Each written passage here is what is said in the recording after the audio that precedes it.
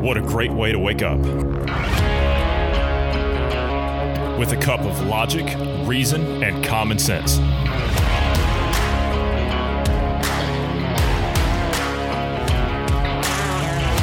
Welcome to the Independence Morning View.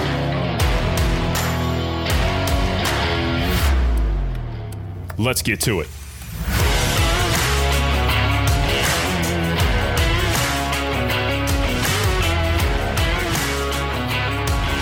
Good morning to you wherever you are in the world. I'm Johnny Anderson. I'm joined this morning by Bruce Adams. Good morning, Bruce. How are you this morning?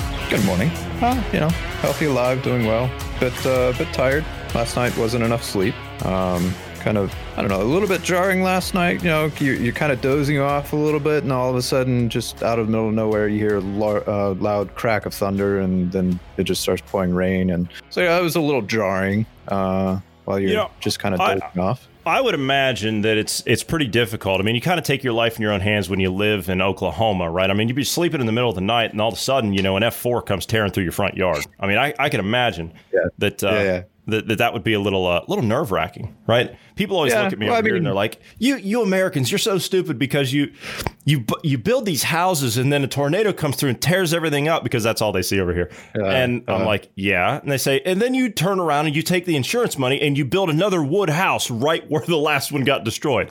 And then another tornado comes through and tears it up. I'm with them on the wood house. I'm with them on the wood house part. I would rather have something, steel and concrete personally. You don't need to have a cellar, a bunker, or a safe room if you had the whole house that way. Right. So anyway, it's cost. It's cost. We build. I mean, that's what we've done in the U.S. for the last 70 years. We figured out how to build low cost housing in mass. And that's why we were able to raise our standard of living as fast and as high as we did, because we were able to put people in homes. But see, now all that's changed because, well, everyone has a right to a home, don't they? Yeah, of course. Which, I mean, and the other argument thing about tornadoes and whatnot, right now it's not currently tornadoes. Right now it's ice. So winter weather. I wanted to talk about something the other day, but we didn't get to it. And that's the average, like the median rent price in New York, right? In like Manhattan, okay, is around $2,000 a month now.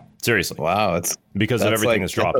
That's like $1,000 drop, isn't it? Wasn't it like 3,000 before? Are you kidding me? In Manhattan? It was like $5,000 to $6,500 a month, depending on what size you get. Right. I wasn't sure what the median was. Well, $5,000 a month, I think in Manhattan, will get you a basement one room that's got a leaky wall and a hasp on the door. I think that's about all it's going to give you. Yeah, it sounds about right. Yeah, but the median rent price in Manhattan now is $2,000. I think it was something obscure. It was like $2,200 a month or something like that. But do you know who's buying up a majority of the city real estate now since they're emptying out? You'll never guess. So I have two guesses. The local government or CCP. That's my guess. Neither. Well, you could argue possibly a little of the second choice you made, maybe just a little bit. Silicon Valley companies. Oh, interesting. Smart cities, you would think, possibly, with Chinese-style authoritative control. It's almost like what we talked about with social credit scoring. Yeah, and it's funny because they're buying them up at bargain basement prices. Strange. It's funny. I said something to somebody about 6 months ago. I said, before, actually, it was almost a year ago now. My God, it's been that long since COVID. I said, just wait till they start building bubble cities. And they laughed at me. I said, just wait till they start building bubble cities. Yeah, it's getting close. Here they go. But what do you have this morning? You got something interesting this morning, yeah? Sure. You remember that single murder hornet we found here? What was it? Beginning of this year, something like that? Washington State, they actually found that nest that they were looking for. And literally, they were taking the murder hornets and they were using fishing line, floss, and tying radio transmitters to those hornets to see if they could find the nest. And they finally found the nest, vacuumed it up, and the protective suit that they're wearing It looks like those diving suits, the old ones. Yeah. The old school. Yeah. It take one of those with plastic and duct tape. Hang on a minute. You mean with like the big helmet, with the windows on like it? The big, the big diving helmet and everything. Yeah, they made one out of like plastic buckets and different types of plastic and whatnot, and they duct taped them together and made themselves like these protective suits from that. Well, I mean, you look at those murder hornets; they're 2 inches in size, and the Stinger itself is probably a good quarter inch or so in length. I mean, it's big when you look at it. Pretty scary. Weren't we supposed to be infested with murder hornets? I mean, that was supposed to be like the big thing back in the middle of the summer. Wasn't that supposed to be? You're saying they actually found one this time. How many did they actually find? Not the nest. I know it was just one nest, but how many murder hornets did they actually find? Away from the nest or in the nest? Well, either one, I guess. I mean, but we only found one actual murder hornet, but it was dead. Wasn't that the same one? Or is this something different? That's what they reported. They've trapped many in July. And as I said, they were trying to narrow down where the nest was. Canada also has a nest apparently up that direction somewhere, and they're looking for it. I'm not seeing an actual number, but they have the tube that they have that he's holding. Looks like it's a good, I don't know, maybe 3 feet wide or so, and it's a good couple inches of. I can't tell if it's just bits of the nest or hornets or what have you, but they got a good sized nest, it looks like, of them. So hopefully they got rid of all of the ones that were here. Murder hornets, man. I kind of had a feeling and now, just out of curiosity, where do those come from again? Yeah, those came from Asia. Oh, huh. Where did COVID come from? Oh, you mean the Wuhan plague or China plague as Trump calls it? Yeah. Okay. Similar location. Yeah. And where did the H1N1 thing come from? The swine flu back in 2008. Where'd that come from? Oh, yeah. I mean, you mean the Asia? Yeah. Yeah, it's kind of I mean, just side. I'm sure it's not related or anything. The 1918 flu pandemic that we're still dealing with 102 years later now, which, by the way, flu deaths, it's incredible. Flu deaths are down 95% in the U.S. Same thing here. Yeah. Same thing here. Last year, it's incredible. Interesting statistic on that. Well, I'll talk about that in a second. Where did that come from? Where did that originate? Well, contrary to what the name of it is, the Spanish flu, it actually came from China. Are we seeing a pattern here? I'm just throwing that out there. But anyway, the flu, I'm sure it's nothing. I'm sure. The flu, though. To be fair, real quick, the hornets could have technically came from Japan. Japan has them as well. Oh, do they? But originally, the hornets, I believe, are from China. Okay. All right. The flu, I was talking to somebody today about flu numbers here where I'm at on the mainland Europe. And interestingly enough, like I said, the flu, according to the CDC in the United States, is down 95% in the U.S. It's incredible. It's incredible what they've been able to do in 12 months. Something that's been around for 102 years. Here, last year, they had 17,000. It was like 17,000 and an odd number deaths from the flu here last year. Okay, this year, Bruce, it's a miracle. It's an absolute miracle. They've only had 413 flu deaths here this year. Only 413. Last year, they had over 17,000. And this year, they've had only 413. It's amazing. It's amazing. And without a vaccine for it, even. Without a vaccine. And by the way, just on a side note, I mean, half the people in the United States, they estimate around 50% of the people last year that died of influenza had the vaccine. I'm just throwing that out there. Like I said, I'm sure it's nothing. And we're going to talk about a lot of that stuff today. Not necessarily like COVID stuff or anything like that. Not necessarily that. We're going to talk about disinformation today, later on this afternoon. Disinformation. And we're going to show who the real fact checkers are. Anyway, this morning, to go along with to what I was just talking about here, a lot of these things in recent months, right, they've caused us to, I don't know, leave our offices and go and work from home, right? I mean, that's kind of what's happened. Well, there's a little bit of a problem. Americans specifically, they tried to do this here a few years ago, didn't quite fly. And I know that a lot of U.S. markets are taking this new approach on it. I mean, to be honest, this is stepping backwards. This is not moving forward. This is going backwards, in my opinion. Americans working from home are faced with home internet usage limits. Well, gee, the companies a couple of years ago in the U.S. decided that they were going to start limiting home internet access. And then all of a sudden, you're forced to work from home and you have to be online more than you've ever been before. So it's almost like they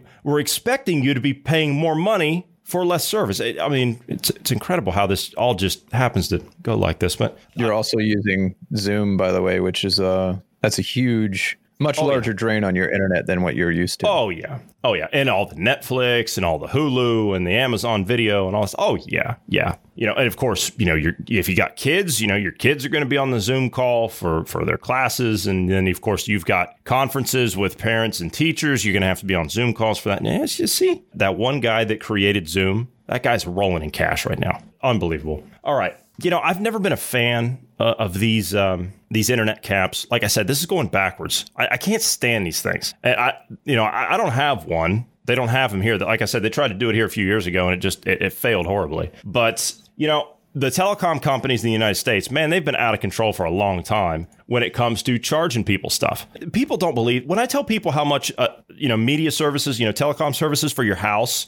When I tell people how much that costs in the U.S., they don't believe me. If you look at, like, say, a large city or something, and you have Verizon Fios or one of these, whatever they have now, or Xfinity or one of these companies, if you have a television package, a home phone package, and an internet package, there's $250 a month right there. I mean, people don't really grasp the fact that it's really this high. And that's a month. That's not for a 6-month package or something like that. Here, I've got, I'm just as an example, I've got home phone 3 lines, right? Don't even use the damn things. Home phone 3 lines. I've got internet service, which is damn good speed. 24-hour customer service. I've got I can't tell you the last time I watched TV, right? But I've got the box, the digital recorders, and the 1,000 channels or whatever in the hell it is. I don't know. I don't watch the stuff, but I've got it because it's part of the package and you can't refuse it. But I've got all that stuff. It's downstairs. But that, you're never going to believe how much I pay for that. I pay $34.99 a month. That's with taxes, by the way. Cell phones. Yeah, mobile telephones, whatever you want to call it. I'm through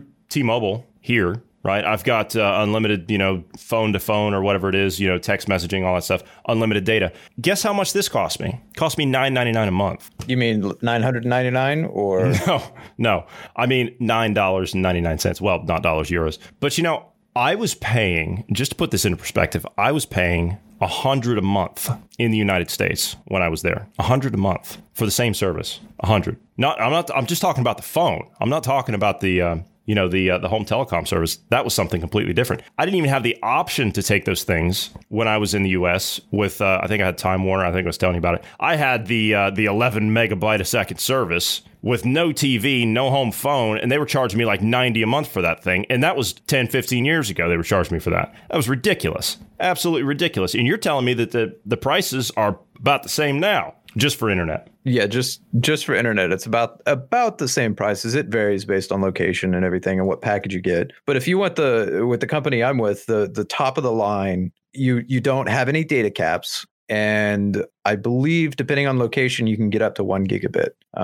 Where I live currently, it's 400. I think where some of the places we're looking at moving, I can get up to 1 gigabit, which would be fantastic. But there are data caps in the lower categories, in the lower price ranges. And honestly, I had to deal with data caps when we were on satellite internet years back, and $100 for the internet. And you had, I'm wanting to say it was under like 10 gigs is what you were limited to. It was way under that. It was difficult to get by on anything. We ended up having, if you had to do like a large download or something, you still had to use dial-up. Did you say download on a dial-up? Yeah. You mean that thing that would take 9 hours to load one page? Oh, no, back in the day. Okay, so obviously video games is a pastime, right? This was 2007. All right. There was a new game that came out back then, right? It was 8 gig, I think, is about the average it was back then. That was my big gaming days. What was it? Yeah, Lord of the Rings Online. I remember downloading it. MMO. I remember downloading it, beta testing it, all that fun stuff. It took me 70 some hours to download it on dial-up. I got a buddy of mine who lives, I think I've told you about it before. He lives in upstate New York, and he lives out, his neighbor's house is like a mile away, right? He's out there at the end. He's at the very end of the line. And when I say the end of the line, a strong, and I'm not joking, I'm not making this up, a strong wind will knock his internet out. A strong wind. He's at the very end. It's an old converted DSL line. That's what he's on. And I think he told me one day he said, yeah, my internet connection, he was having a rough go of it one day. I was talking to him and I said, well, what's going on with your internet connection? He's like, oh, it's wrapped up in a grocery bag out there laying in the ditch with some duct tape and some electrical tape. And I said, can you not get any better internet? And he said, no. He said the telecom company, they just won't come out this far. So they have to make do with what they've got. I mean, it's an old farmhouse. And I mean, it's out in the middle, you know, they do fruit farming and it's out, you know what I mean? So a place where upstate New York, I mean, they have, you know, fruit trees and all that stuff, apple trees and everything else. And so being out with thousands of acres of fruit trees, I mean, you know, there's nothing they can do. But the guy down the road, that's down the road a half a mile or 2 miles, 2 miles or whatever it is, his nearest neighbor, he's got a fiber optic line running to his place. Why? Because he paid $50,000 to have it run there. Yeah. So typically, when you're talking about like cable connections, one of the houses I lived in, we were half a mile, I think, from the end of the cable line. And it wouldn't have done any good to run the cable further to us because the signal strength is only good for like 3 to 5 miles from the hub. And we were past that. So even if we were to have a line there, it would have been spotty coverage or the speeds would have not been nearly as fast as what you could have gotten. So we would have been ripped off basically. So, you know, there are physical limits to that, you know, and as you said, $50,000 for that. That's basically what it boils down to. You want good internet in those locations? Well, you're going to have to buy it yourself. And you know what? If you pay for it, they should get a cut of if you have neighbors or something, or you should get a cut of what they make, you know, and that, which you won't. But let's jump over. Let's do some space here. You know, I talked the other day and I asked you a question about SpaceX when they were talking about launching their Starship. Well, they have decided they're building another one. They have decided that they're going to put a test flight together for their Starship. Now, you said that they did a 400-meter test just recently, right? And that was successful, correct? Yeah, I believe so. It might have just been the thruster, but I'm pretty sure it was the entire craft. They did a test maybe August or so, somewhere in that vicinity. Okay, well, this one is going to it's the SN9 prototype. This one is going to make a 9-mile high hop, as they're calling it.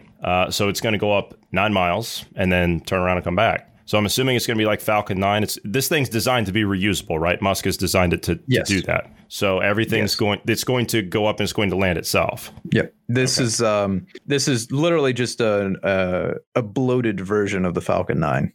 So larger scale, basically. Okay. SpaceX latest Starship prototype has been stacked in preparation for an ambitious test flight that will take the vehicle far higher than any of its predecessors have gone. Their personnel attached the Starship SN8's nose cone yesterday. The company's South Texas site near the Gulf Coast village of Boca Chica, I think is the name of it. The vehicle is now in its flight configuration, poised for an uncrew hop to a planned altitude of 9 miles, which is about 15 kilometers. The SN8 has already taken a big step toward that hop, igniting its 3 Raptor engines. In a static fire test earlier this week, the vehicle will likely perform a second static fire before lifting off, Elon Musk said in a tweet last month. So this is the next one that is slated to go. This is the one they're going to take to the moon as well. Starship's going to the moon. Is that correct? I think so. I think they're planning to do one eventually, a landing. I'm not sure the details on that one.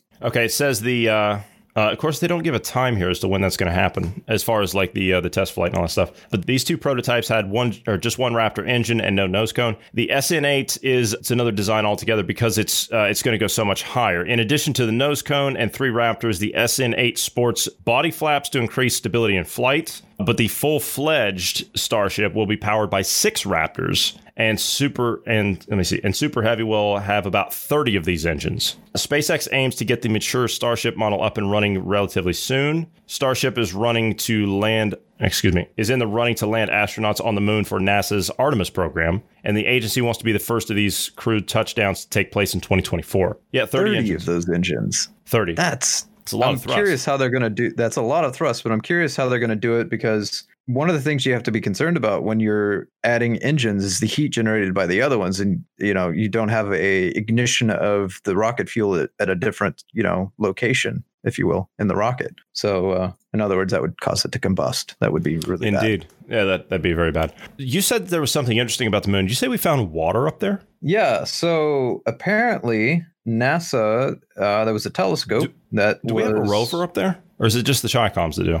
I'm pretty sure the Chi-Coms have one. We had a lunar, I'm wanting to say it's like a satellite that went over here a year or two ago and got some good photographs of it and stuff. I don't know if we currently have a rover on there, but this telescope that they found this on was actually in the back of a 747.